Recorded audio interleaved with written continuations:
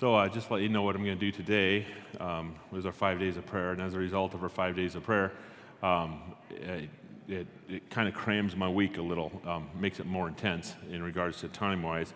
I didn't do that well getting prepared from a discipleship class. So I thought, you know what, you guys ask questions all the time, and how about if we'll just let you guys just ask questions? And so I came to the conclusion that I would do that, and that was Friday afternoon, and then somebody texted me and says, I have a lot of questions. And I said, oh, you do? He goes, yeah, can I send them your way? And so he sent me a whole bunch of questions. And Ryan, thank you so much for sending me these questions.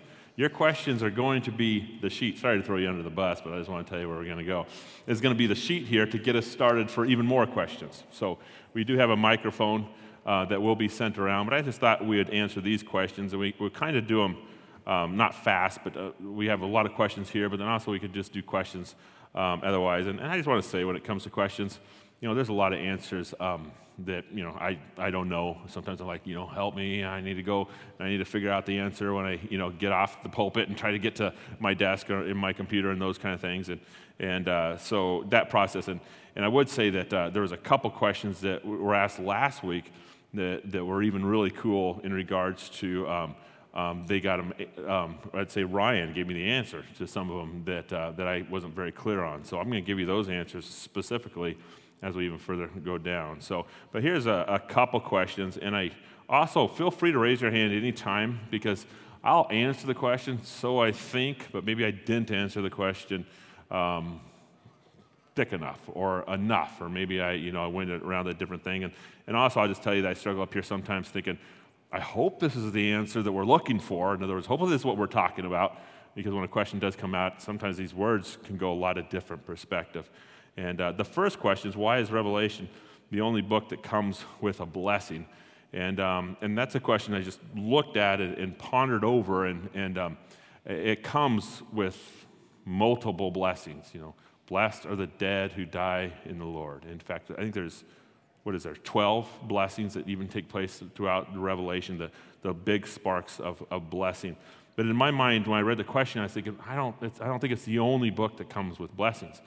I would look at Matthew and look at the Beatitudes. In 5, blessed are the poor in spirit, for you should be the kingdom of heaven. Blessed are those who hunger and thirst for righteousness. Blessed are the meek. So there's a lot of blessings that are taking place in regards to those pieces. And also Luke, blessed are the poor. Blessed are those who are hungry. So there's a lot of blessings that are consistently being put upon us. And you will see that in Revelation, yes, there are some major blessings, and they're different blessings than a lot of the rest of the books. But I think a lot of the books just carry blessing, blessing, blessing, blessing, blessing, blessing. Would be my response to that. I think that there's a lot of blessing that's handed in multiple books. Do we believe in the eternal sonship of Christ? What is the eternal sonship of Christ? God is the Father, and Jesus is the Son. Is that the way that it's always been? Yes, here on earth. But is that the way it's always been in eternity? Is that the way it was in eternity?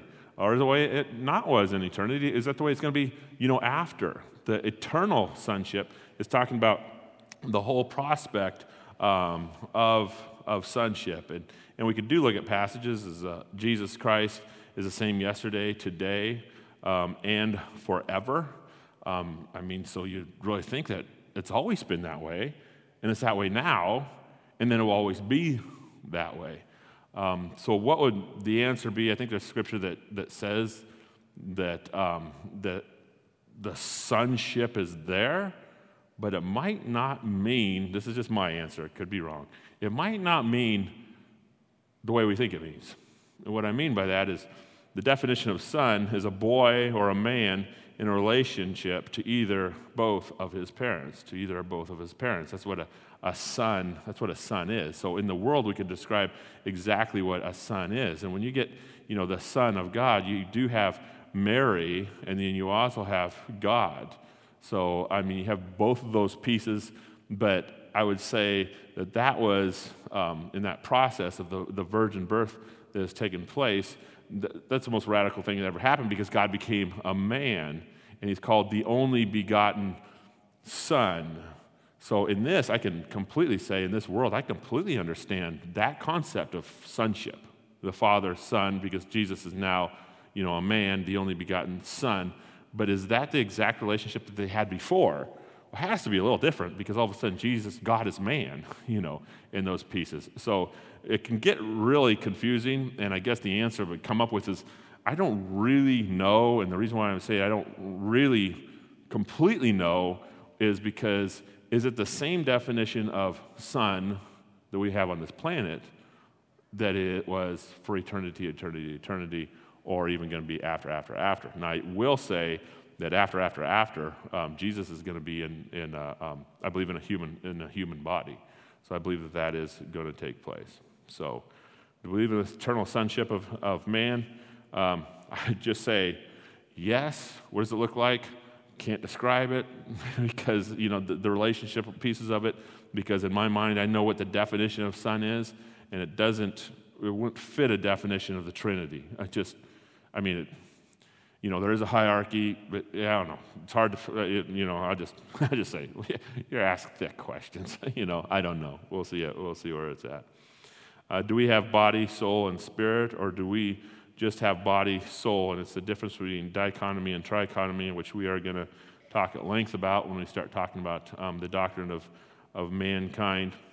And there is scripture that separates them, and the most popular scripture is, for the word of God is living and active and sharper than a double-edged sword, and it's what? Piercing the divisions of the soul and spirit. So is there two different things? Soul and spirit. Yes, we're two different pieces. We're soul and we're spirit. But then the verse continues and says joints and marrow too. We're actually four things.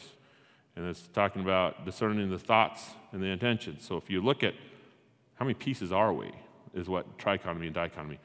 And this tri is two pieces, or tri is three pieces, and di is two. So are we two pieces, which would be soul and spirit, or are we three pieces, which would be soul, spirit, and body? No, are we two pieces, which would be soul, body, or are we three pieces, which would be soul, spirit, and body? So that's the pieces of it. They have good arguments. I would say trichotomy has some great arguments because it consistently talks about soul, spirit, and body. And their explanation in the trichotomy world would be, the body would be the physical part of the world, and the soul would be the essence of your being, and then the spirit would be your connections with God. And it connects with a verse that says that we were dead before we knew God. So you have three parts, and in that process of that three parts, that spirit is a part that God makes alive, or it's dead. And then the dichotomy is more simple, that we're just flesh, and we're just body and soul. So where do I lean? I don't think it's a huge argument on where you lean as you're digging deeper and deeper and deeper, but I'd lean more to the trichotomy rather than the dichotomy, although the dichotomy is easier. But I would lean more towards the trichotomy, but I also personally I wouldn't say we're going to preach trichotomy and proclaim the trichotomy and then split it and build all the hardware together, because I don't think we need to put all the hardware together in regards to that. We are fearfully and wonderfully made. Whew, we are 2, 3 pieces, whatever. I still think we're fearfully and wonderfully made. So lean towards the tri. If it's dichotomy, yeah, great. That's fine too. But that's just my thoughts on it. Now I will say that the charismatic movement will definitely go towards the trichotomy of the spirit being connected with God and then being alive in God, and I don't think they abuse it too much. That doctrine, but they will be preaching it more. So, but as a Baptist, I won't be preaching, trichotomy, because it might be dichotomy. I don't know. Did the roles of God headship change in the future from heaven or at creation? It's a very good question, And when you're talking about the Godhead, which is, the Trinity, there is roles that take place. But before I answer that question, I'd like to say, what is their main role?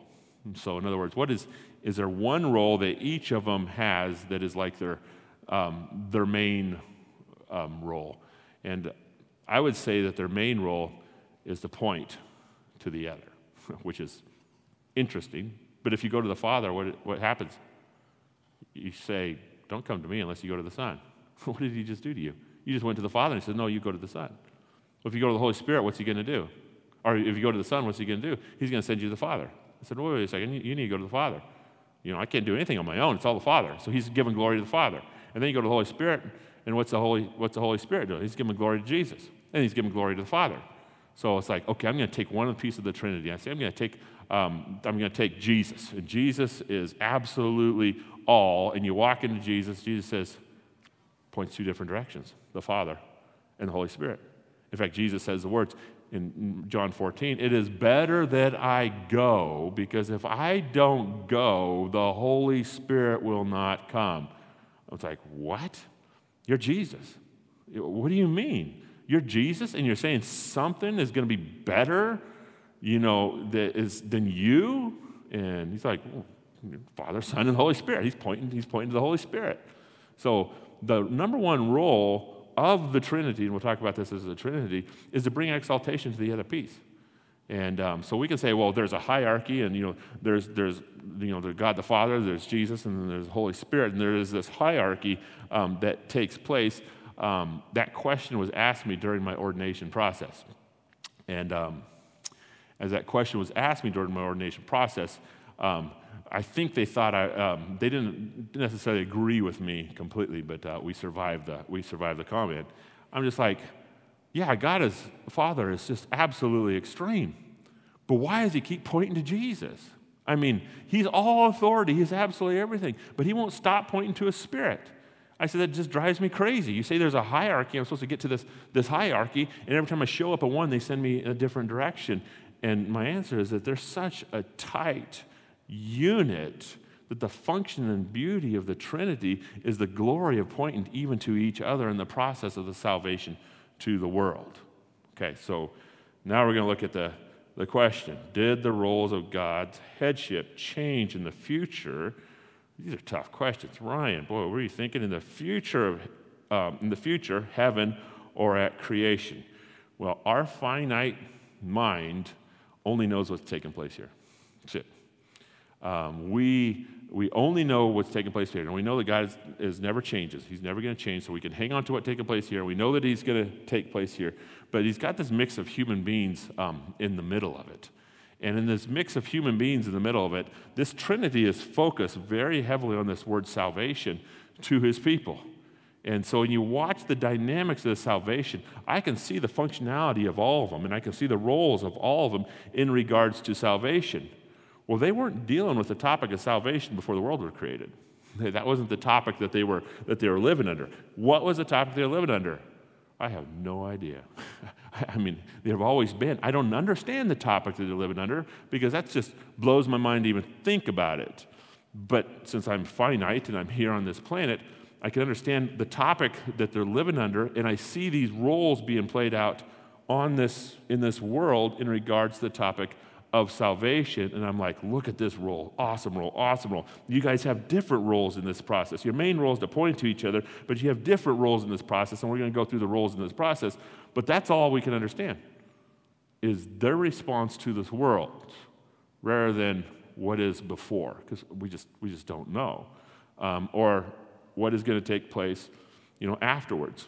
What takes place afterwards is we're going to celebrate salvation. So that's what we're going to do. We're not going to, be living under this concept of, we need a Savior. That's going to be done. We're going to be eternity, and we're just going to celebrate salvation. And we'll celebrate, I believe, the roles that took place because I believe it will celebrate what happened in this world. And the reason what I mean by celebrate what happened in this world is that Jesus will have his scars for eternity. And we will look at him and say, this is how much you loved us.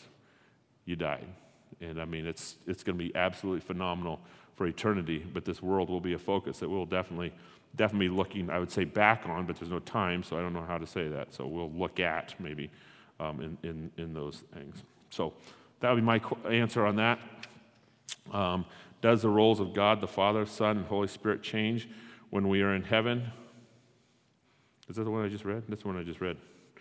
Biblically, how far from a doctrine of God can you be until you are not saved by the grace of God?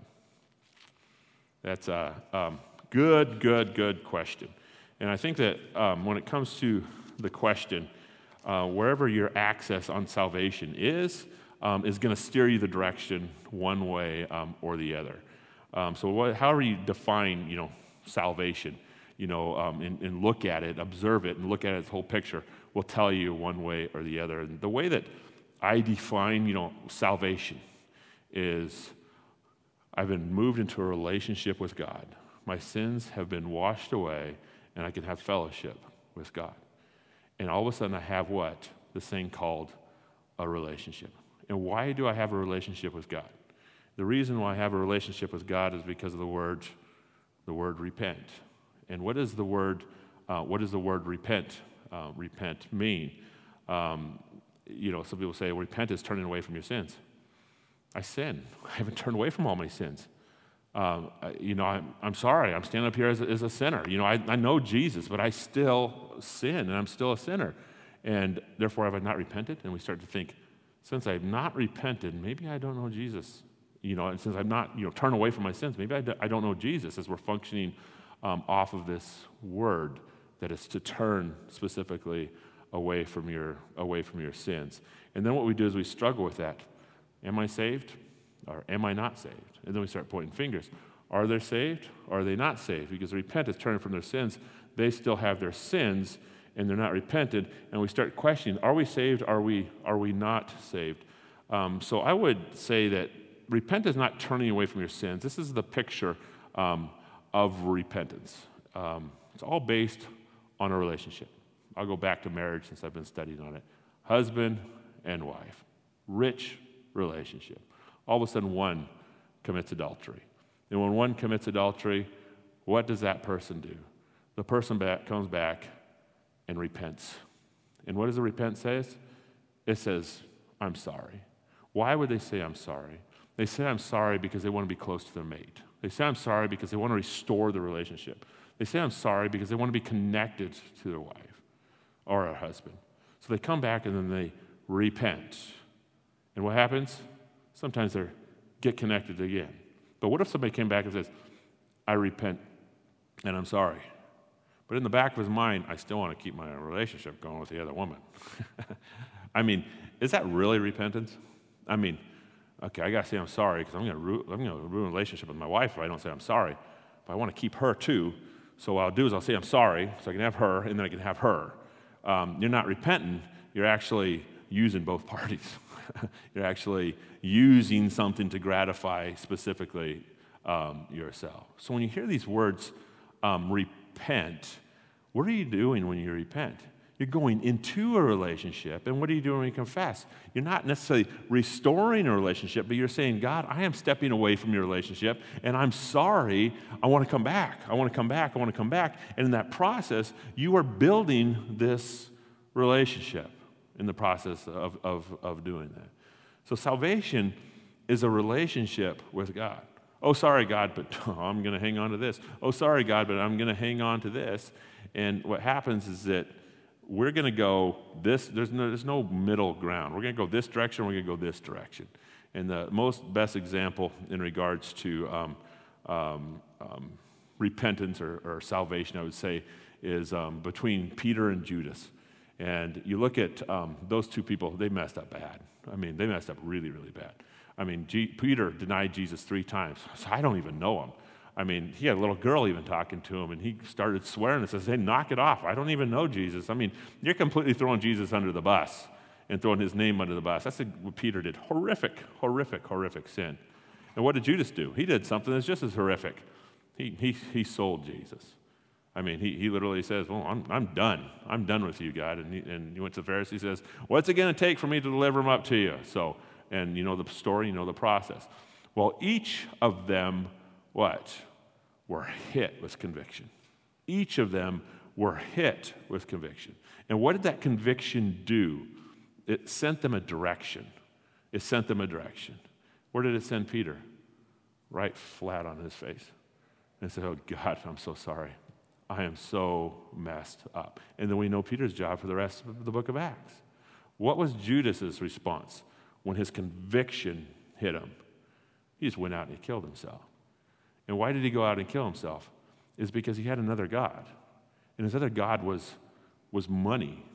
I mean, he was the chief collector of all the funds. So he is walking with Jesus with another God, another relationship, that this is absolutely his ultimate. As he's walking with Jesus, and all of a sudden, it all hit the fan. And all of a sudden, they had to choose one or the other.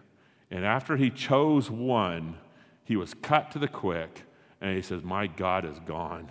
And then he just killed himself because he had another God. So when we look at the pieces of relationship, we can't look at anybody and say, they know God, they do not know God, because you can't do it off of behavior. Behavior is not the pieces of it, and we should not ever do it anyway. You know, who knows God? Who does not know God? They must not know God because they sin, you know, those things. It's that dynamic of the relationship, in my opinion, is in regards to what has taken place of those who are saved and those who are not. So that would be long answer on that. And sorry, I might be mumbling along. I didn't do a lot of research on these answers. So, how much knowledge of God do you have how much knowledge of God do you have to have until you know you're saved? Is there an age of accountability? Boy, questions. Tough questions. Okay, so children are sinful individuals. They have an inheritance of sin. They have imputed sin. We are condemned by our sin, and that is where a child is at. So this question is deep, and I'll tell you that even way back when, you know, in Judaism, what they talked about, you know, finding the age that would be the age of accountability. That was not in Judaism. That was, you know, Christianity. They'd find a specific age that they would say, okay, once you get to this age, then you're accountable. And the age that they picked was the age 13, because they said, okay, this would be able to be accountable to it and those things. So 13 was like the key figure. My answer to the question is I wouldn't be too dogmatic about it. I would be more simple about it, and not come down to a hardcore of this is the age or this is not the age, and what is the age of accountability and what's going to take place. The areas that I would just hang on to really tight is a couple areas in Scripture, and the first area is, you know, David losing his son after he committed adultery with Bathsheba. You know, he pleaded for his son. He fasted. He cried. He bawled, my son is going to die, and God is going to take him. And after his son died, what did he say to God? Is my son okay? And he said, your son's okay. You can hang on to that piece of Scripture. It's like, well, son's all right. You can also hang on to the book of Job. What did Job say? It would have been better if I died in the womb than to be born into this crazy world.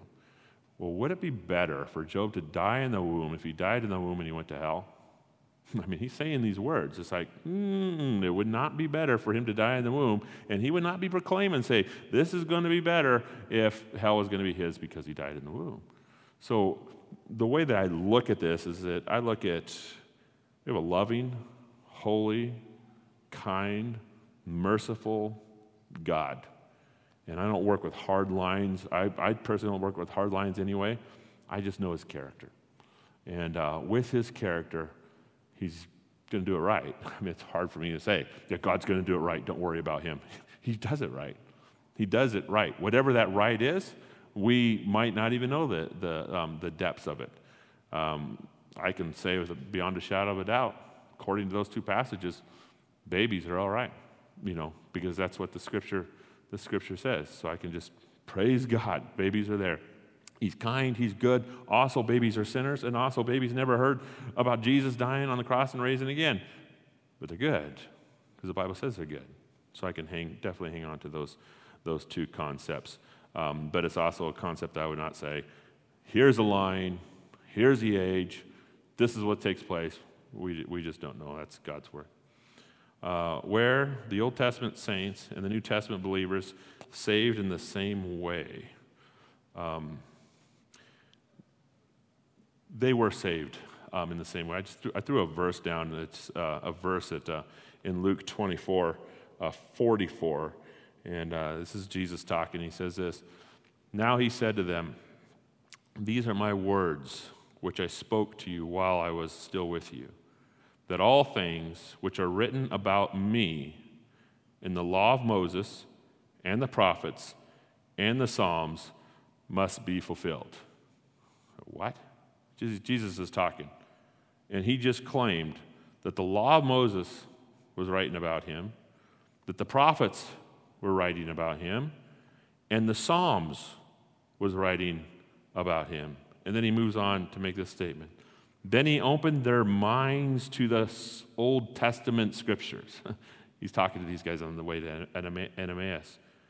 Opened their minds on the road to the scriptures. And he said to them, "Thus it is written, that the Christ would suffer." This is written in the Old Testament, that Christ would suffer and rise again from the dead on the third day, and that repentance for the forgiveness of sins would be proclaimed in his name to all the nations, beginning from Jerusalem. It's a huge statement. It says the whole Bible is about the cross. The whole Bible is about the death, burial, and resurrection.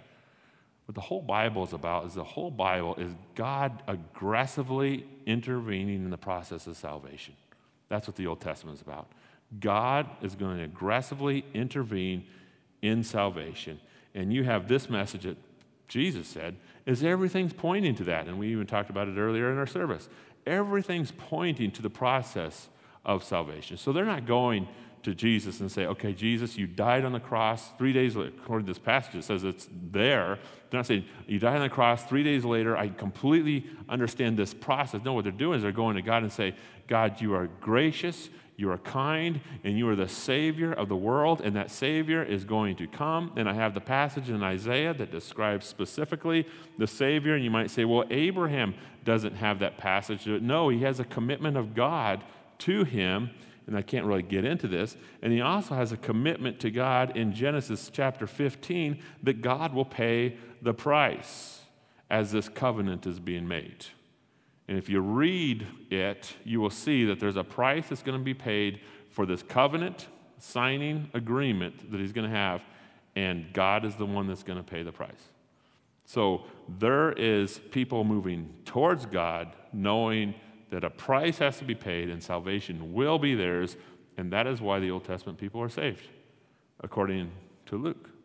The Old Testament people are saved because they've taken God as the Savior of the world. And we saw it again in Psalms. Save me, save me, save me, save me. They know who the Savior is. Well, how do you become a Christian? How do you get to know God? Save me, save me, save me, save me, save me, save me, save me. That's how you get to know God. The gospel message, I'm in desperate need of salvation. Desperate need of salvation. I need a Savior. And then you have the gospel. God died, God rose, he's my answer. I'm in desperate need of salvation. God, you're my answer. Salvation is theirs. And that's what's taking place, I believe, in the Old Testament in regards to salvation that is happening. Is there a same judgment for...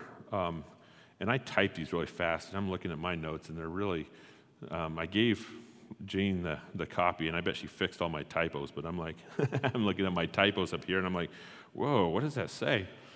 Is there a same judgment for a murderer even after sanctification? You have King David and King Solomon building the temple. King David supplied everything, but God wouldn't let him build the temple. The reason why David did not get to build the temple is because he shed a lot of blood. And he went to a lot of wars.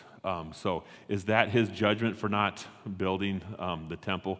Again, the Bible is making a lot of statements that are out there in the world. It's not, if you do this, you can't build temples. Well, David's the only one that, had the idea in the first place to even build a temple. It's not a clear line, this is the law, you did that, you can't build a temple, period. Now, we could take that and say, well, David did that, he didn't get to build a temple. Well, I do this, then I can't do this. That's getting really, really rigid.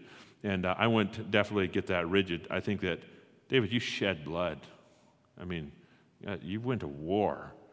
I don't want my house of God to be built by those hands. You just make it a statement. I don't want my house of God to be built by those hands. Your heart is true. Your heart is clean. Your heart is pure. Your heart is right. But I'm going to have Solomon build it instead of you. So I wouldn't take that story and say that fits for everybody. That if you murder, if you kill, if you do this, then this is automatically the consequences here on earth. I would not go that direction. Works versus fruit. The fruit of Christ. That's a great question and a great topic. And I'm looking at the time, and I want to leave you guys to ask questions. So I won't get into it really hard and fast, but it's a topic that I love. What is fruit? Fruit is something that's gotten inside of you. And if something gets inside of you, what's going to happen? It comes out. Fruit is something getting inside of you. And when something gets inside of you, it just automatically come out, almost out of control. That's salvation. Salvation is Christ in you. And then all of a sudden, what's going to take place? Fruit is going to come out. Love, joy, peace, patience, goodness, faithfulness, gentleness, and self-control. That's the fruit of the Spirit. That's automatically going to come out. If you look at that, that's not a work. It's an emotion. It's an emotion that comes out. I am saved, and as a result of saved, and Christ is in me, and what He has done for me, I'll love everybody. I mean, just those pieces. You can't work by loving everybody. I'm gonna love everybody. You can't make that a work. I'm gonna love everybody. It has to be a fruit. A fruit is gonna come out. It's like, oh God, naturally I can love it. I'm gonna have compassion on people. You can't make the decision to have compassion on people and then have your heart just follow your commitment to have compassion on people. You can't, but Christ can come inside of you. What comes out of you is compassion. So what happens with the fruit and the way that fruit works is that salvation comes to you and then you just overflow. It comes out of you to others. And God's mind comes out. People need salvation. Maybe I should give them the gospel. All these things start coming out as a result of fruit. Now, there is a lot of Christians that say, okay, I'm a Christian now I need to work for this, and I need to work for this, I need to work for this, and I need to work for this, and I will work for this. There's nothing wrong with that. And what I mean by nothing wrong with that is that I need to work, and I would say I need to read the Bible every single day. Whether I feel like it or not, period, I'm going to do it. That is going to be a work. So a lot of times I feel like doing it, and I do it. A lot of times I don't feel like doing it, and I do it. And that is work. But all of a sudden, through the years, fruit just keeps coming out because of specifically that work. And would be challenged that if you're reading the Bible every day, work is not going to come out. Fruit is even going to come out. So yes, when it comes to work, do it because it's healthy. Pray. Do it because it's healthy. Be righteous. Do it because it's healthy. But fruit is what's inside of me, and why do I do what I do? As we're judged by our motives, not even what we do. And a lot of times our works, we even do it for even the wrong reason. God, I'm going to put $20 on the plate because I want 40 out. Give me 40 next week. I'm going to put money in the plate for, because the reason I'm going to try to get more, I need structure. I'm losing my job right now, so a good idea is to put a lot of money in there so I can get my job back. We start negotiating with God. That's all about works. And it's wrong. It has nothing to do about the Spirit. It has nothing to do with fruit. I'd also say that a lot of people are going to stand. We're going to stand before God, and when we're going to stand before God, fruit or no fruit, what's going to take place? Fruit or no fruit is going to happen. I think it will look different than we think it's going to look. So if you look at what I mean by look different, then I'm thinking of a passage. I'm trying to think of the passage.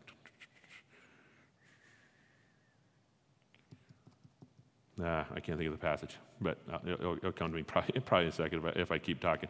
I think it'll look different than it's going to look. And the reason why is because God's going to judge the intentions of our heart.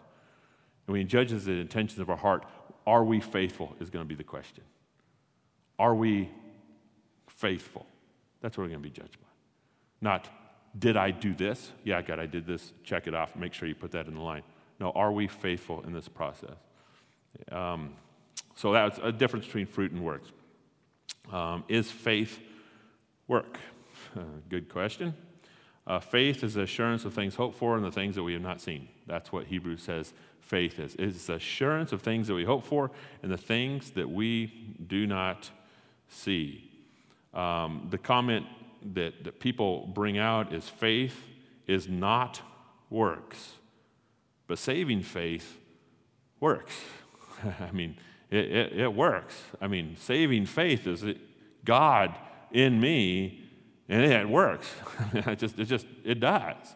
It's kind of like receiving a lottery check. Here's a lottery check. Oh my goodness, I have $2 million. Well, does it do anything to me? Does it work on my mind a little bit? I mean, do I think about it? Does it work on my heart a little bit? Does it work on my motives? Does it work on my dreams? Does it work on me? I mean, how does $2 million work on me? You might say, well, you must love money. I'm sorry, if somebody drops $2 million, things are going to change a little bit. Even if I give it all away, everything's changed. I mean, $2 million is a lot of money to be handed on you, and I would say it would work on me. What happens if salvation is handed on you? What happens if you read the Bible and you see what you've been given and what you shouldn't have, but yet what you have? It's like, oh, I mean, it's going to work on you. I mean, it works on your mind, it works on your heart, it works on your motives. It's something that you swallow. It's powerful. And so I think when a lot of people do question, well, I have faith, but I don't need to work. I just ask them, what is your faith? I mean, what do you believe in? Give me an explanation of what you believe in, because if you believe you have a $2 million check and you refuse to cash it, that makes no sense to me. If you believe that you have God, the creator of the universe, and you don't check in, and it hasn't done anything, that just makes no sense to me. So I'd stick to the concept, faith is not works, but saving faith, it does work. It works on you. It does something to you. Was carrying or pushing the cart supposed to be done by a Levite? This is a question that was asked in regards to a story that I gave, I don't even think it was last week, but the week before, when Uzzah touched the ark and was dead. And this question is a phenomenal question because, yes, they were carrying the cart wrong. They were not carrying it correctly. The Levites, which are the priests, should be the one that should be carrying it. It should have gone through poles. It should never have been sat on top of a cart. So they're carrying the ark completely wrong. And then all of a sudden it starts to fall off, and Uzzah takes his hand out and tries to stop it, and then all of a sudden he was struck dead. And I gave the story as don't mess around with the holiness of God. So the story that I gave is somebody saw the ark come, you reach out your hand, he was struck dead. Why was he struck dead? Because it should have been transported in a different way? Because everything's going wrong in this entire passage. Because it's transported a different way, or because the Levites were not there doing it, or is it because he touched it? I would say all of it. The whole thing was a mess. But the death came specifically when he touched it, no matter what is taking place. So, you could even have a Levite touch it. Anybody could touch it. No matter what was going to take place, I think that death came, and that death came immediately and came fast as a result of touching the Holy of Holies. But there was a lot of mistakes that I did not mention that were taking place in that passage. And then this one, a question was asked, and thank you, Ryan, for asking that question. I think it's a phenomenal answer you gave, and I'm just going to read your answer because it's a good answer. We believe Jesus is the Son of God and died, then rose on the third day. Why is 3 days important?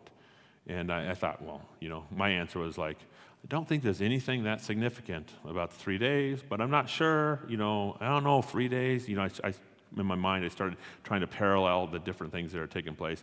And I would say that I was wrong, and you give an awesome answer. And this is the answer that Ryan said. There are several reasons it is significant. Jesus died for 3 days before his resurrection.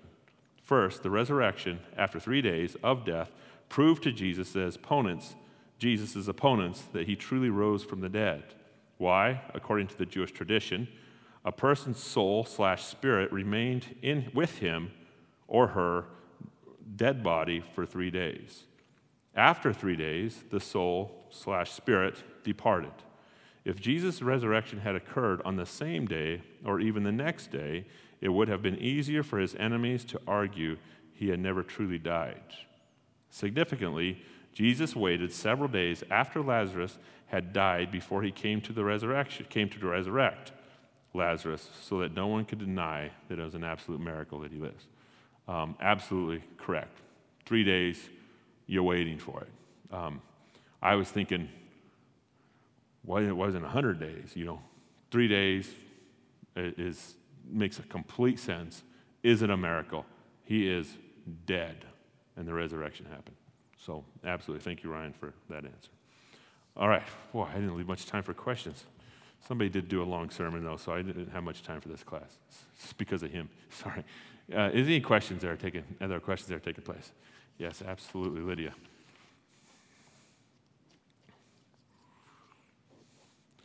Boy, I should have just... Yeah, thank you for these questions. These are good.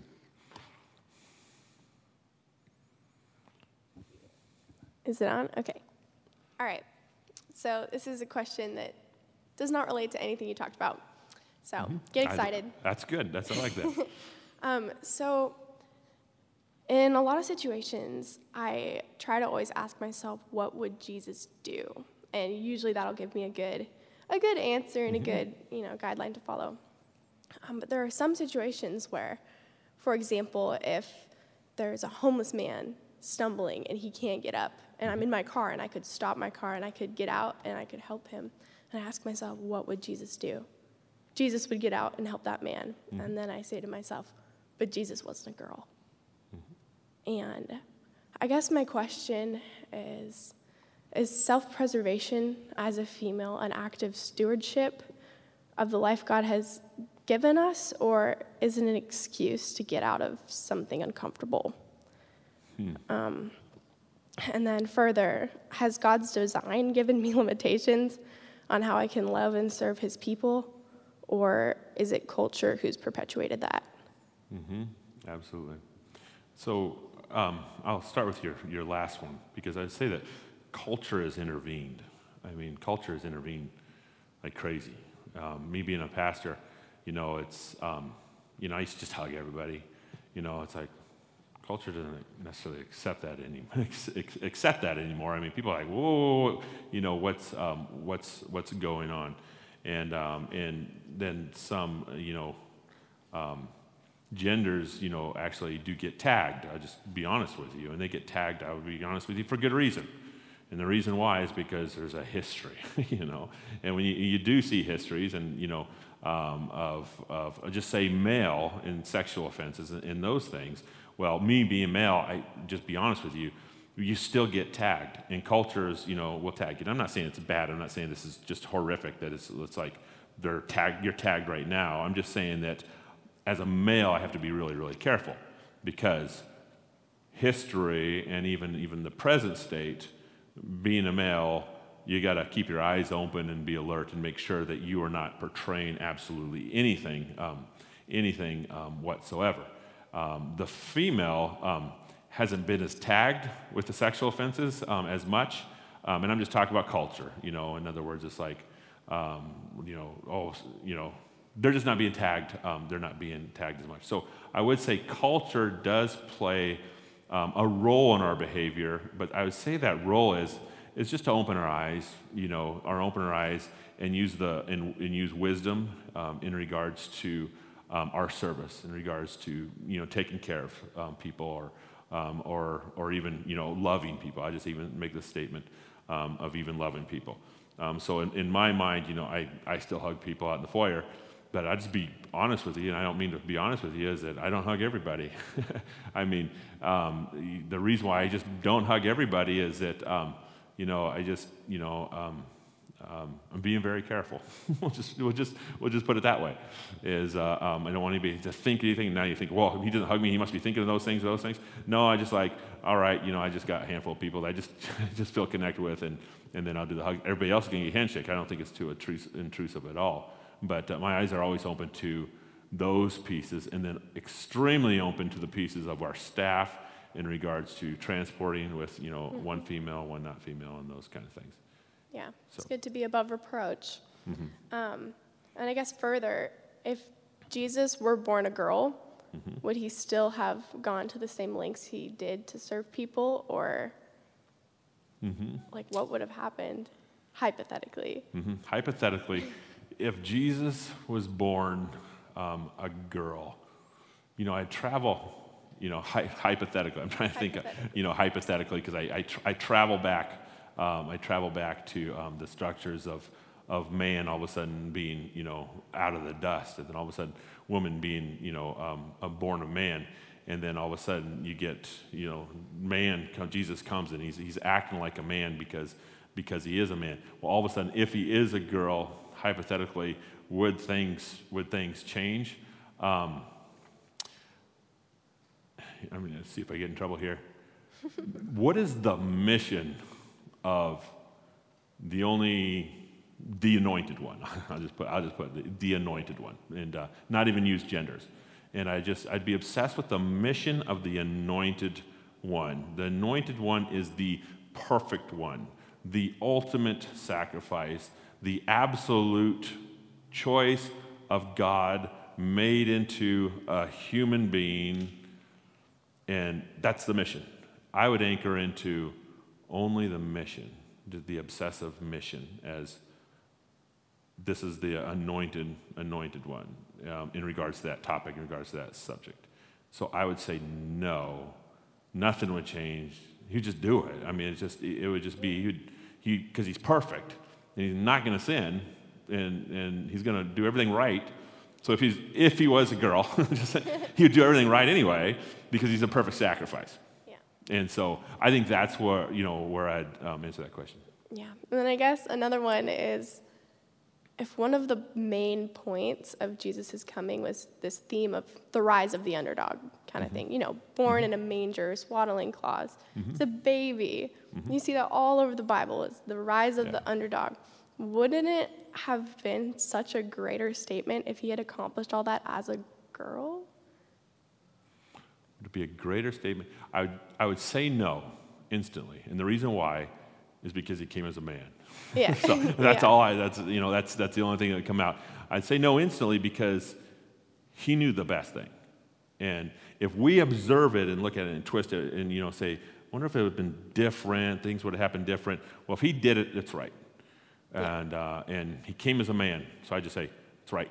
What are all the dynamics, all the nuances to it? I don't know. I just say it's right. That's just how I respond to Scripture. The new Adam, so there's that too. He has to fulfill that. But but no, I would say though that I do carry an offense. The Bible calls me a bride. I mean that's pretty humbling. To the statement that I am the bride of Christ. So the gender thing is going in there, and it's almost like he's not dealing with gender too much. I mean, just in a sense that, oh yeah, you're a bride. Oh yeah, you're the son. No, you're a daughter. No, you're a son. Just a lot of those things that are taking place. And then I will say, and this is going to have to be the last, but also a lot of our translations are going towards the gender neutral.